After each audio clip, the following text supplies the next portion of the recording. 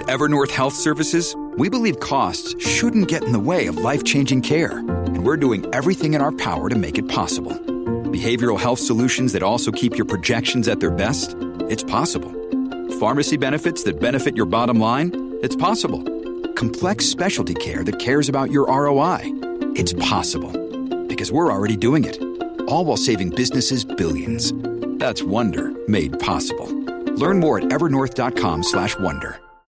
This episode is brought to you by Shopify. Whether you're selling a little or a lot, Shopify helps you do your thing, however you cha-ching. From the launch your online shop stage, all the way to the we just hit 1 million orders stage. No matter what stage you're in, Shopify's there to help you grow. Sign up for a $1 per month trial period at shopify.com/special offer, all lowercase. That's shopify.com/special offer. Hello, everybody. This is Marshall Poe. I'm the editor of the New Books Network. NBN listeners like to read books and buy them. So we thought we'd tell you that right now, our friends at Princeton University Press are having a remarkable site-wide sale. You can get 50% off books, including ebooks and audiobooks, with the code 50, F-I-F-T-Y, at checkout until May 31. You can save some real money on Princeton University Press books. I encourage you to go there and check it out.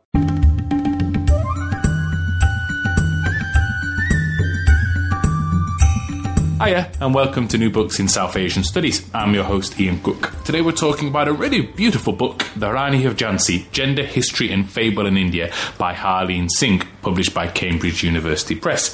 Harleen is Associate Professor of Literature, South Asian Studies and Women's Studies at Brandeis University, and the book is a wonderful exploration of the various different representations of the Rani of Jhansi, the famous 19th century queen who led her troops into battle against the British and died on the battlefield.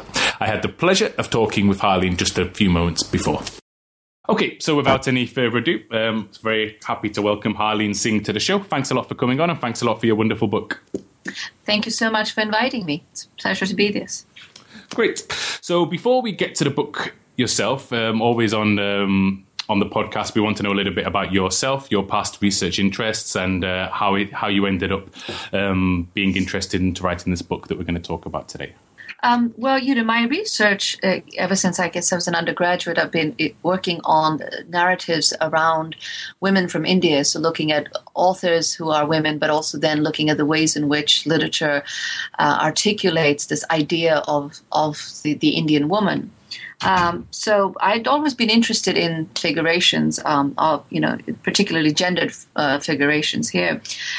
But this book, in many ways, has a lot to do with my childhood, was growing up in India, and I mentioned this later on in the afterword in the book. But as a child, I saw the first Sohrab Modi, Rani of Jhansi, broadcast on what was then India's only TV channel, Doordarshan, and on the occasion of Independence Day. And I was taken up, I think, as a young child, and I was taken up by the figure of this queen who stood up to the British. And the next day I ran off to the bookstore and found myself what we used to call the Amar Chitra Katha. These are the comic books which have I've told the picture stories of India's history and religion and culture and so on and so forth. And so really my first introduction to the Rani of Jhansi was a comic book. And it was, this beautiful cover with her resplendent in red and gold clothes, astride her horse, facing hundreds of British soldiers. And I was fired up by how she was imagined and what she could mean for so many people. And then, of course, as I grew up and got into fights with boys in my school, I'd often hear the teachers tell us, who do you think you are, the Rani of Jhansi? You want to be fighting with boys? And so she stayed in my mind. And eventually, as I got through my master and my doctoral work, I was thinking about her and looking at her as a chapter in a book project on a dissertation project on the 1857 rebellion. But lo and behold, she took over. As I began to do research for one chapter, I began to see a book emerging, and she was larger than anything else that I could really get my hands on in terms of the rebellion. And I thought that, and of course, it has a lot to do with my teachers who guided me on this. And I thought, a book could be written about her. And of course, there have been hundreds of books written about her, but biographies and, history books which tell her story. But I didn't find very many things. In fact, there was only one book before written by Libra Joyce Chapman about her, but even then, that's a kind of a historical retelling of her story. But there was really no consideration of her as a figure of representation, as a figure of literature, and as a figure of Indian cultural history. I'm sorry about that. I tried to mute the phone, but I guess that didn't happen. So, sorry, I just lost my train of thought there, but getting back to it. But there was really no book or article and other things that I could find when I was doing this research, which really took, stock of what it meant to represent this woman from Indian history and to represent her at different points and times in history, in literature, in film, in folk poetry, and to move forward from there. So that's really how I got to this project. Mm-hmm. And we're glad you did find your way, because it really is a fascinating book. I can't recommend it enough to listeners. Maybe just because this podcast will also be cross-posted in different channels, not only in the South Asian channel. Could you tell us a little bit about 1857 and why it was so important, just for those people who aren't familiar with the history?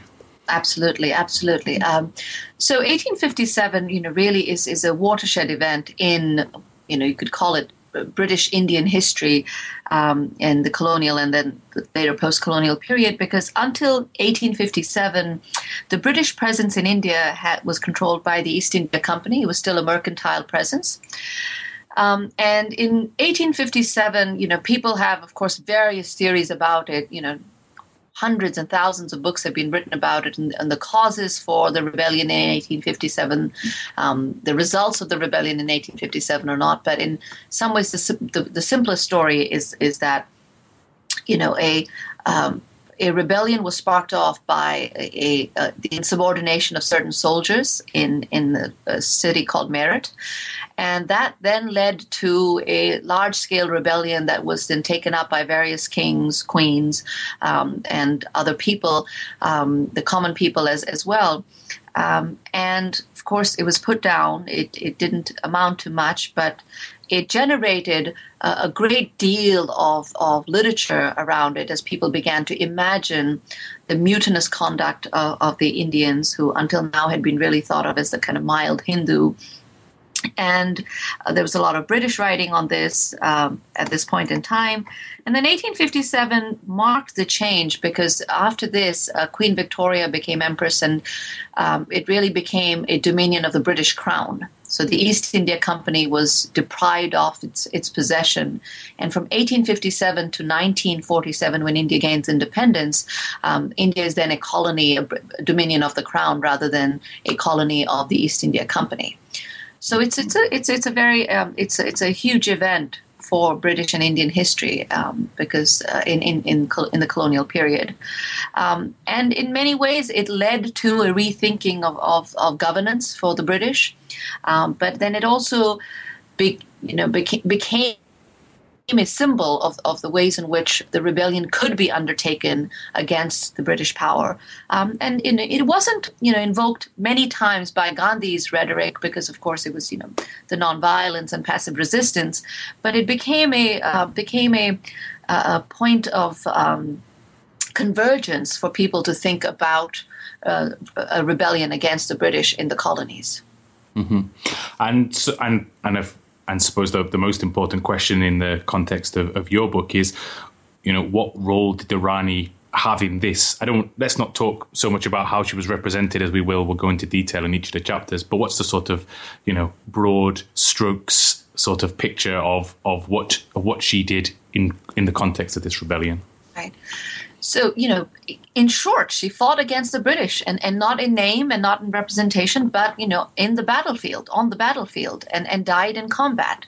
So she's extraordinary in those terms for actually being a queen who went into battle battle. Of course, Victoria was in battle, but Victoria was, queen in terms of, the battles when wars were carried out in her name. But here was an Indian queen who actually went into battle against the British. And the reason she's significant is, of course, because one of the main causes that people have spoken of in terms of 1857 is the policy of annexation. That under the East India Company, many states, such as Jhansi, where the Queen was from, actually lapsed into the control of the British as the king died and no natural heir emerged. And again, it's a complicated and historical formation there as well. So not as simplistic as I might make it out to be, but many such policies by the East India Company were seen to be interfering with the lives of Indians and not just, in their trade. And the Queen, was one of the wives. She was married to the king of Jhansi, Gangadhar Rao, and he was, he had gotten on in age by the time, and she was a young woman married to him. But one of the reasons for this marriage was the fact that he didn't have a natural heir with any of his previous wives, and it was thought that they would produce an heir together. But they had a son who died in infancy, and then they adopted a young relative as their son. However, under the policy of annexation, the adopted heir was not recognized by the British when the king died. And so Jhansi, the kingdom, lapsed into the control of the British and was annexed by the British. And this then led to a series of correspondence and other things between the British and the East India Company and the Rani Lakshmi Bai of Jhansi. And, there are various theories about it, whether she was someone who wanted to fight the British or not, or did or not. And, of course, as I point out in the book, there are various reasons for this. Nationalist reasons often want to naturalize her as a rebel who completely, was from the get-go against the annexation and didn't want to have anything to do with the British and fought, was a rebel from the onset.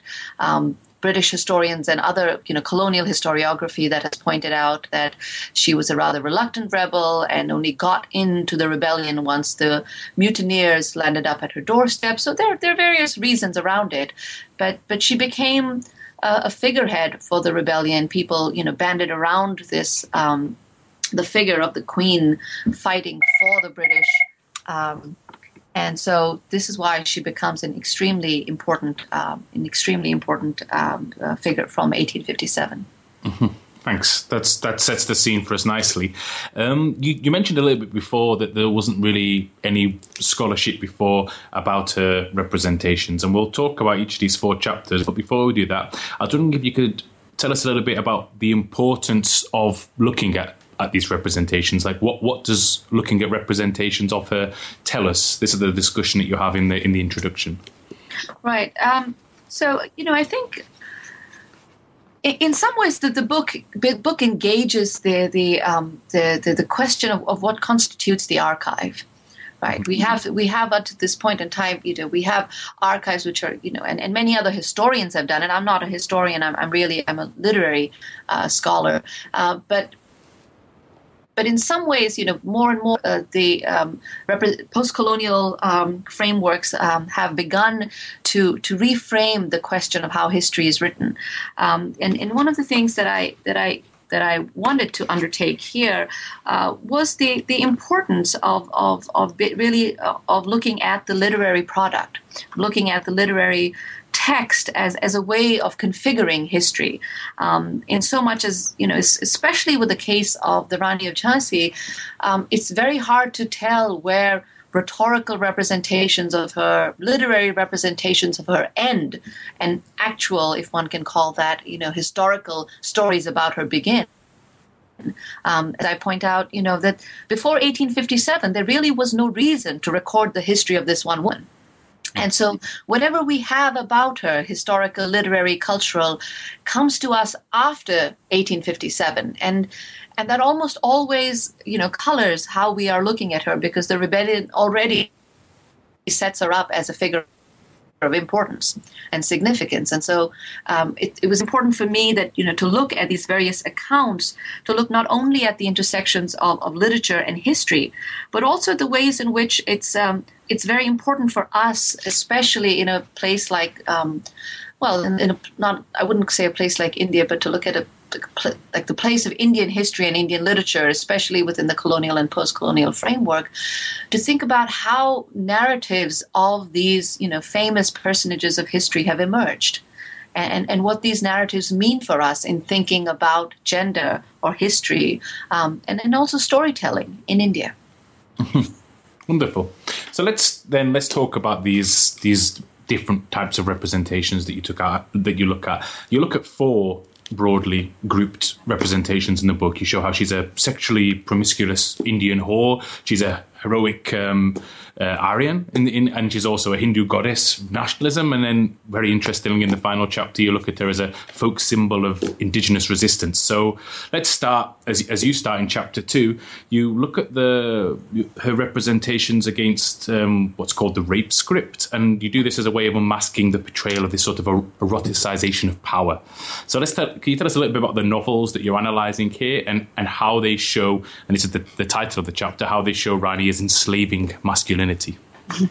Well, so the novels here, chapter 2 is really looking at Victorian representations of the Rani, and this is very important because, of course, some of the first representations that we are able to engage are Victorian representations, because, of course, literature in English is being written at a greater rate in England about this, and the mutiny, as it's called in colonial historiography, really fires up the imagination, and it's not so much her that I think Victorian novels are representing, but really the British in India. But in representing the British in India during this period of the mutiny, they can't help but engage these large figures who had so fired up the imagination, and it's very interesting that in chapter 2, both the novels that I engage, one is called The Rani, and the next one is called The Queen's Desire. Both of these, right? I mean, Gillian, again, that's a pseudonym for Major J.N.H. Maclean, and Hume Nesbitt, who writes The Queen's Desire. Both of these are late 19th century novels, and both of them. There are other things that are going on. The Queen is not really the central character as such, but she becomes in some ways a vehicle for the destiny of the British characters involved in these novels.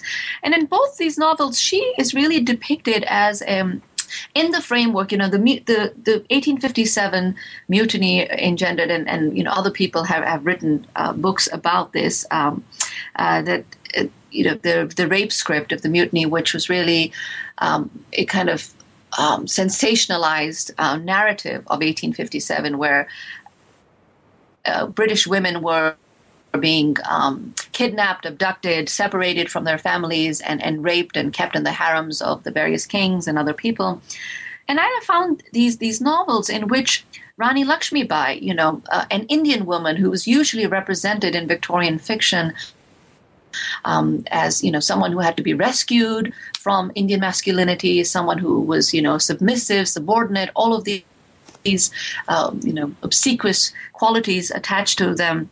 And yet here you had this queen who fought against the British, and so how could she be included in these sensational narratives about 1857 when she didn't fit any of those stereotypes?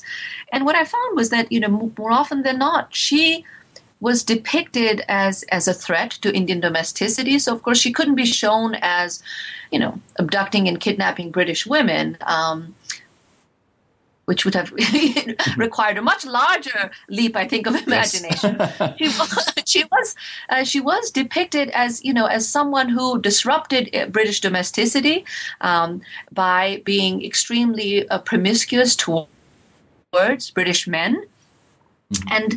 And going so far as being a seductress, seducing British men, and in the Queen's Desire, actually kidnapping and keeping a British soldier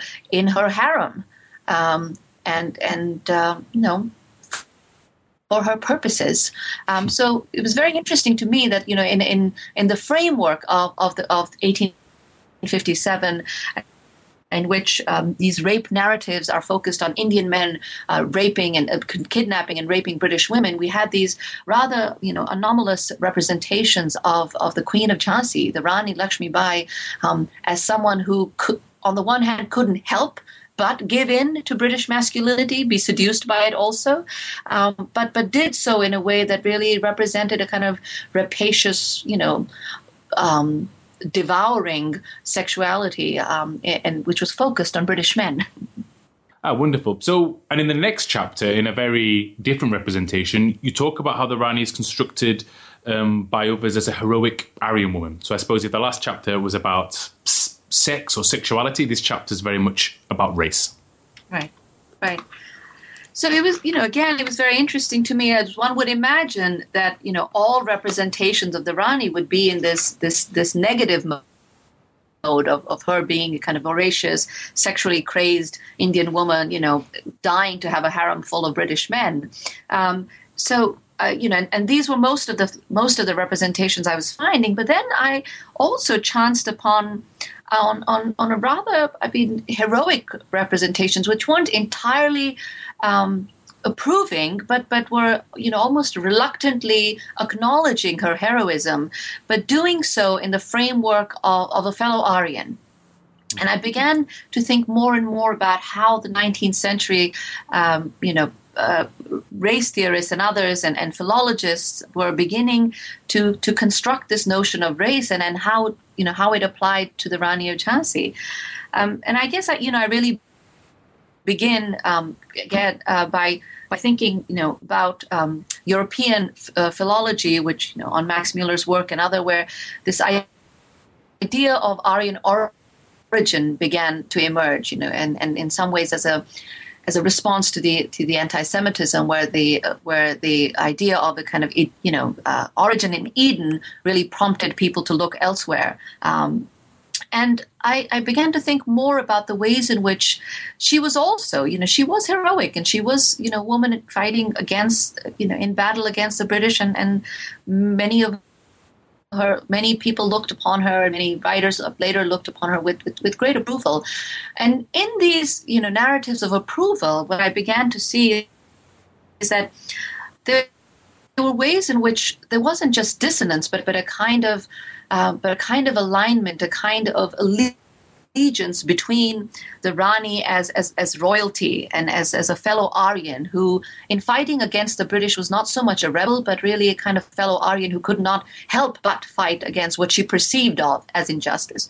So the novels don't go so far as to say, oh yes, the British were unjust, but they do grudgingly acknowledge that, here was this heroic woman fighting against the British. And interestingly enough, these representations then engage theories of caste, because she is Aryan, but the Aryan is really constructed in these novels as upper caste Brahmins, right? Sometimes the Kshatriyas, sometimes the warrior class. But even in conceiving of the Rani as an Aryan, it's easy enough for these narratives to do, because she was, of course, from the Brahmin caste, historically speaking. So this chapter really looks at, primarily a novel from 1901 written by Michael White, called Lakshmi Bai, Rani of Jhansi, the Jeanne d'Arc of India, where her anti-colonial sentiments, are in some ways glossed over, because she's really compared to this European model of saintly womanhood, the Joan of Arc. But the fact that she's a Hindu Brahmin also makes it easier to recast her as an Aryan, right? And I think that this kind of figuration really lends itself to an analysis of colonial ambivalence, and also to to an analysis of the ways in which race and the construction of race began to really emerge around this schism of 1857, where it was no longer simply it became necessary in some ways to very clearly demarcate us and them. to clearly demarcate the British from the Indian, not just as those who were belonging to another civilization, but to really demarcate this on the basis of racial difference. And so she emerges here then as this kind of problematic figure who's both heroic in being a Brahmin, being an Aryan, and fighting against the British, but on the same hand, she's also responsible. On the other hand, she's responsible for the deaths, for the loss of British lives, for the taking of British lives, women, men, and children included. And so that makes it rather problematic to recast her simply as heroic. And I think that's the kind of tension that I work at in the chapter. Mm-hmm, mm-hmm. Thank you.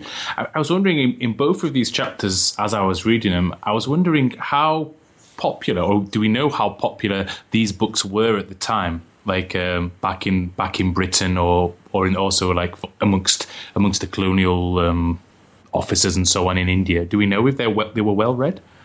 I think all the scholarship on, and there's been a lot of scholarship on Victorian novel and its circulation, and all of it, points to the fact that there was an increased number of readers, at least in England. I think there was a limited circulation amongst the reading classes, in the reading classes in India, and here I'm talking about British colonialists who were in India. There was some. But as you know, passage from England to India, the coming of books back and forth, it wasn't that easy. Compared to the internet age now, one is almost, perplexed to find out how word really got from one end to the other. But it seems like people still were able to communicate. And so I think there was greater circulation in England, less so in India. But I think that one has to separate in some ways the circulation of these books, the novels, the texts, from the circulation of a kind of cultural representation. Mm-hmm. So even if people were not reading the novels in such great number, representations of the Rani, of Nana Sahib, Tante Tope, these other figures of 1857 in English newspapers, in other dispatches and other ways, in other print culture, I think that people were far more familiar with these figures and with the notion of 1857 than we might think they were. Yeah. Mm-hmm.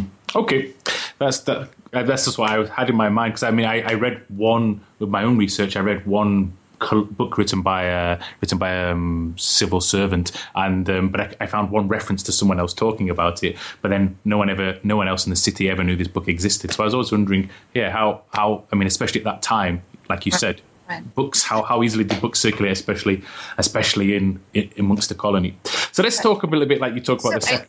If I could just step back to say, one thing, Ian, which is that, on the one hand, we didn't have this circulation, but what's amazing is that many of these authors, especially in the Victorian period, almost all the books that I've read, that I've analyzed, at least for the book, almost all the authors claim to have experience in India. So there's a way in which, even if those books were not circulating, there's a way in which experience and the authenticity, in some ways, as these authors were aspiring to, of having served in India, was really underwriting their own legitimacy as authors. Mm-hmm. And so many of these authors talk about their own military service, their family's military service, and claim a kind of India old hand title for themselves. So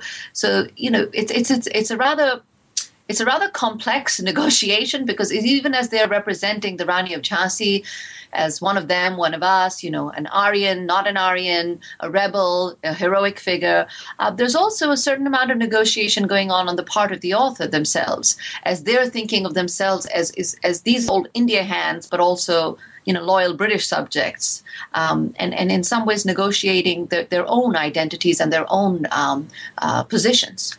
Mm-hmm. And I would say, I don't know what it's like now in the US, but it's certainly in the UK, you can find so many of these colonial era novels now for sale, because in a sort of a sad way, the government here is shutting down all the libraries. So all the libraries are getting rid of their stock on the internet. So you can find these old Victorian novels very cheaply. And some totally fascinating, works out there. Let's talk a little bit, as you talk in the second half of the book, how she was portrayed by Indians. And my first experience with Irani was half watching a film at somebody's house when I was in India, and there she was very much portrayed as a hero. I mean, and some of the great names have represented her, like some of the great Indian names have represented her. But as you show in chapter 4, then there is still contradictions there in how she's represented. So tell us a little bit about how she's sort of represented as this nationalist hero and what the tensions are there. Well, I think it's fair to say that most Indian representations of her are, of course, complementary. That more often than not, even when these tensions are brought out, for Indian historiography as well as Indian literary culture, the Rani of Jhansi really represents a kind of, a heroic figure from the past who's very inspiring. Pete, there's whatever we may think about, how she got into the battle or not, there's no getting around the fact that here was a woman, probably from an extremely sheltered life, who led her troops in battle against the British and died on the battlefield. And especially in the context of Indian nationalism, she became, a figure without a peerless figure in some ways, without comparison, and people represented her or spoke about her in myriad ways. In this chapter, one of the things I, of course, do get at is that, and yet there is some tension there, because in the nonviolent movement against the British and Gandhi's movement against the British, the Congress-inspired movement against the British, she wasn't really, brought out as a figure, as an inspiring figure of history. In fact, I was hard-pressed to find anything in Gandhi's writing that referred to her. And Gandhi did refer to, the Indian goddesses and to Indian women and figures of Indian women as symbols from which the passive resistance could draw inspiration. But really there isn't much reference to the Rani of Jhansi. Jawaharlal Nehru, in his book Discovery of India, written while he was in prison, does refer to her and talks about her as this wonderful figure of Indian history. But I was really concerned here in also looking at genre, at looking at the ways in which the Hindi novel, Hindi poetry, and then Hindi film use narratives of the past, use historical narratives and retell it in these various genres in the process of nation building, right? That these genres, this literature is really put to the service of nation building and what it is that they do with her. So, for example, one of the Subhadra Kumari Chauhan's poem Jhansi Ki Rani, written in 1930, has the refrain "Khoob ladi mardani, wo to Jhansi wali Rani thi." And as I point out, this is almost everyone. And by everyone I say middle class and those educated in India, and Hindi speakers.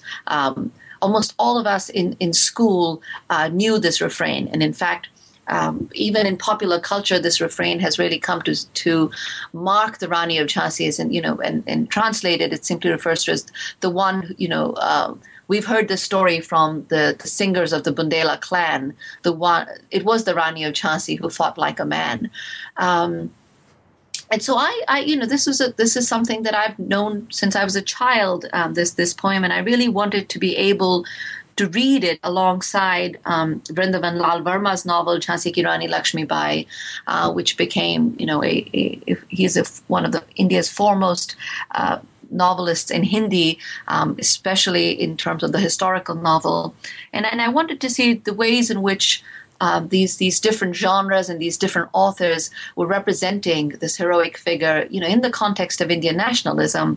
And then, of course, look at Sohrab Modi's film, Jhansi Ki Rani, which was India's first film in Technicolor, and to look at the ways in which this new format of retelling India's past, telling India's history, films, movies, and cinema used the story of the Rani to retell a story. Mm-hmm. And what I found was very interesting. So there are contradictions, there are paradoxes. There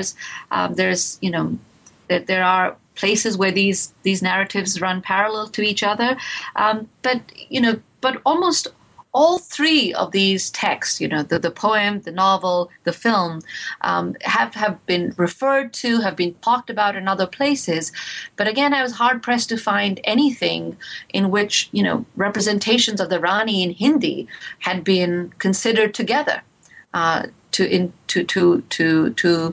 to understand what they said about Hindi literature, about history in India, and to really talk about the ways in which genre, language, literature, and history were emerging, and actually playing a decisive role in representing history to the reading masses and to the cinema-going masses. Mm-hmm. Mm-hmm. Thank you so much.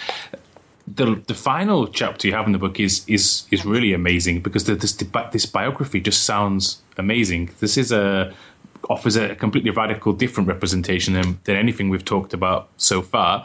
In the same way, because of the sources, I suppose, it uses to bring about this representation. In this, she becomes a hero of the people. So, can you tell us a little bit about this book, and then also how you interpret it? All right. So, as I was looking at, and in some ways the chapters in the book follow in the order, not only because of chronology, but also because in some ways they represent really my journey, which is that I was first acquainted with literary representations of the Rani of Jhansi in Victorian texts that I was reading as a scholar of 19th century literature, British literature.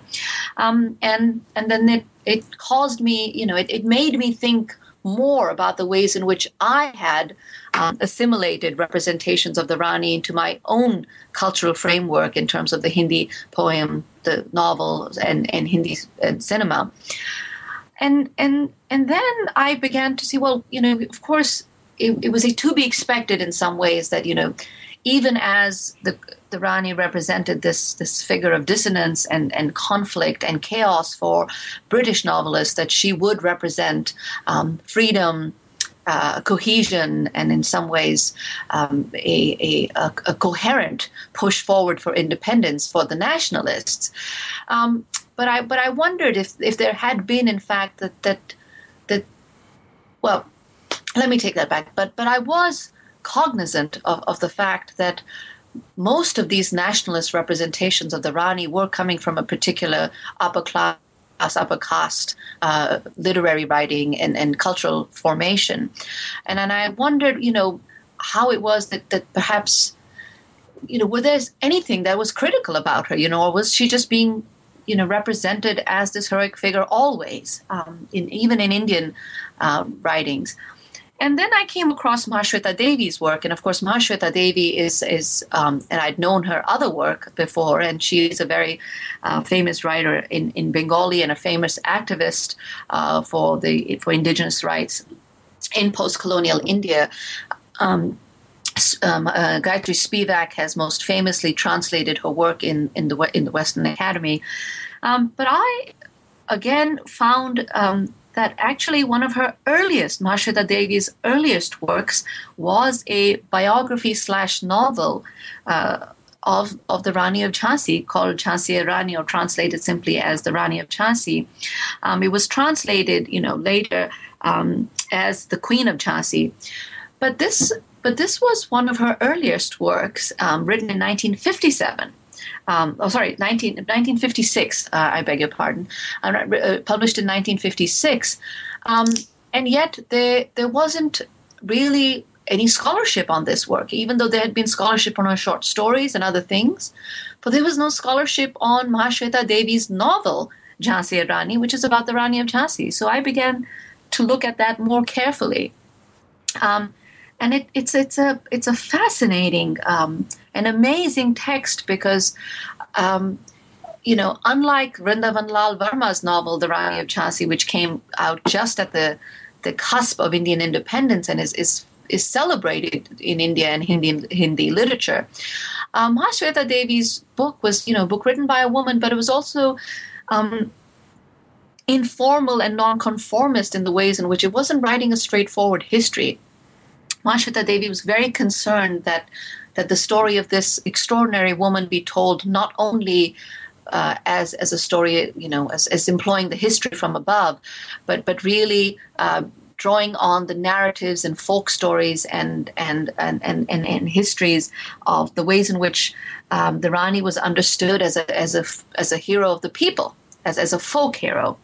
And so her, even as Mahashweta Devi looks at, her book is very well researched. It doesn't have the level of footnoting and endnoting that our books do nowadays, but perhaps that's to the good, because it reads.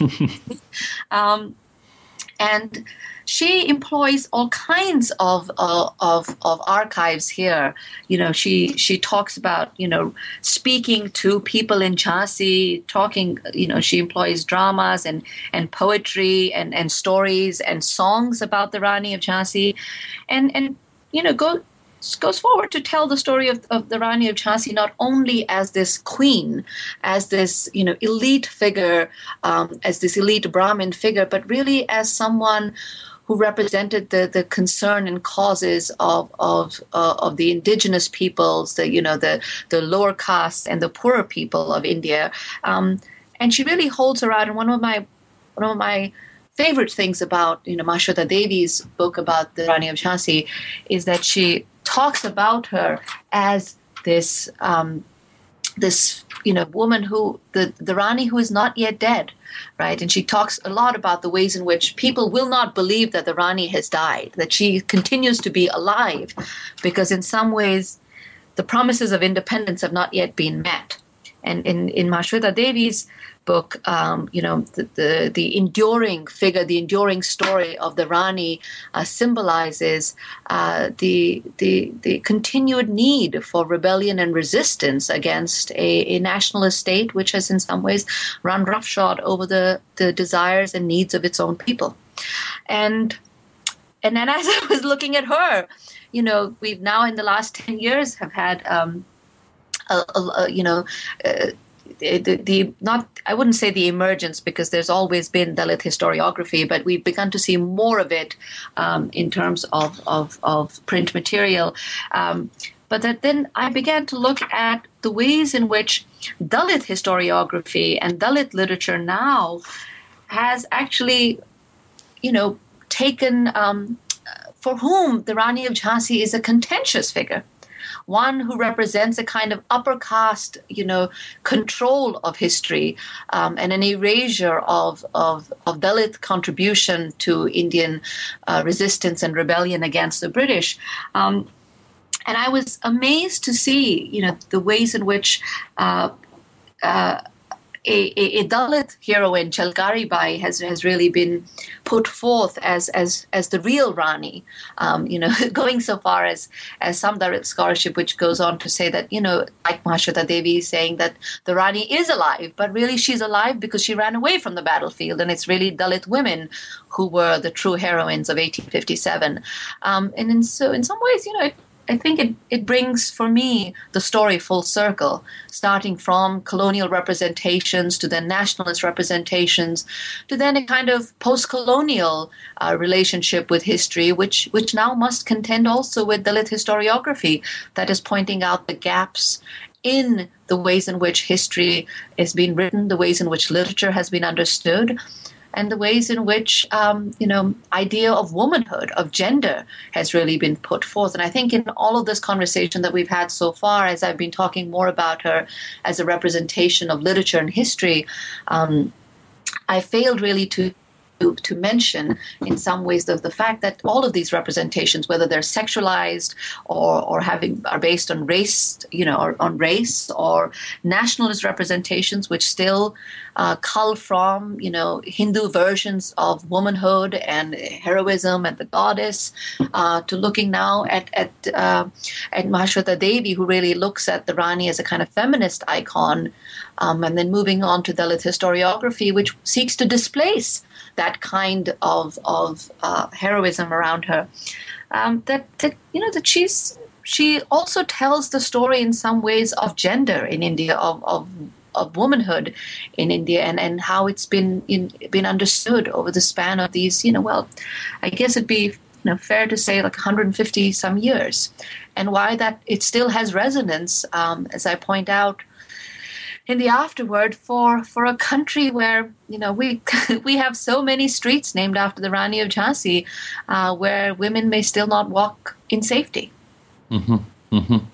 I think it's wonderful the way it closes the book, because it shows, and maybe close wasn't the right word, it shows there can be no closure on any representation of the Rani. She's always going to be open to new representations, no matter how often it tried to be closed by colonialists or by nationalists. It's always open to new and fresh interpretations. She very much does live, and she lives on also in your book. We've talked about a lot. Maybe I hope I haven't pushed it along too quickly. Is there anything that I've missed that you'd like to flag up for the listeners? No, not so much. Only the fact that of course, it's my book, so I've got all kinds of good things to say about it, which we all do. But,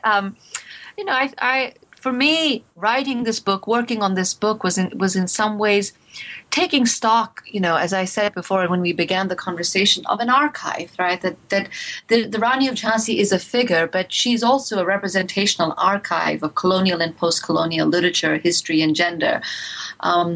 And in some ways, my book tries to engage with this archive to see, the ways in which the archive produces a figure like the Rani of Jhansi, but also how the Rani of Jhansi in turn then produces the notion of the archive itself.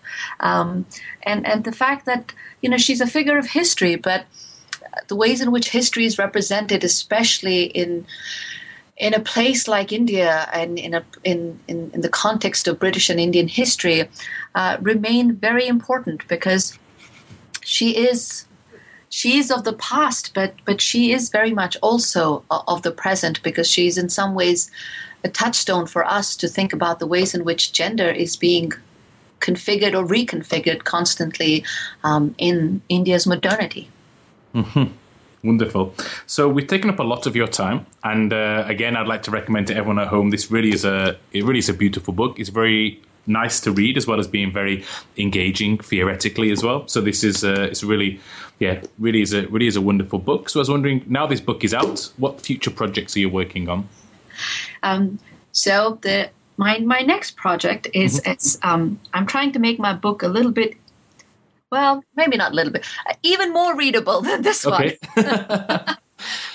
So I was really, it's a book which in some ways I'm hoping will also have a popular audience, because the Rani of Jhansi is not simply a figure of history and of literature, but she's a figure of the popular imagination. So I was really hoping for a larger readership and trying to write sentences that wouldn't lose my reader somewhere.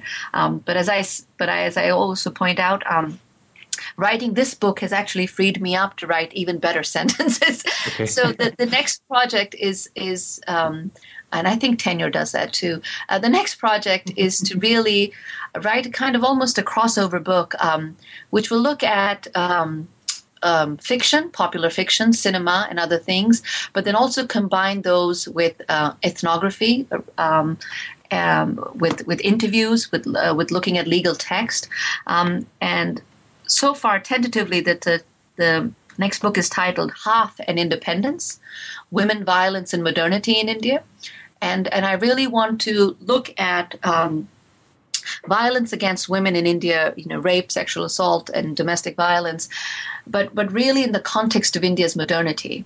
That so far, most of these things, and especially within the last 2 to 3 years, as rape in India has become part of mainstream discussion and reporting and more, that more often than not, the conversation about violence against women in India really has more to do with traditional, religious, cultural values. And more often than not, it talks about how this violence is really comes out of a kind of almost an anachronistic cultural, religious framework, and a patriarchy that is rooted in tradition rather than modernity. And I disagree with that. And so in this book, I really want to look at the ways in which what we're seeing as violence against women in India is deeply rooted in India's formation of its own modernity, and it has more to do with being modern and in configuring the modern public sphere than it has to do with notions of tradition and culture.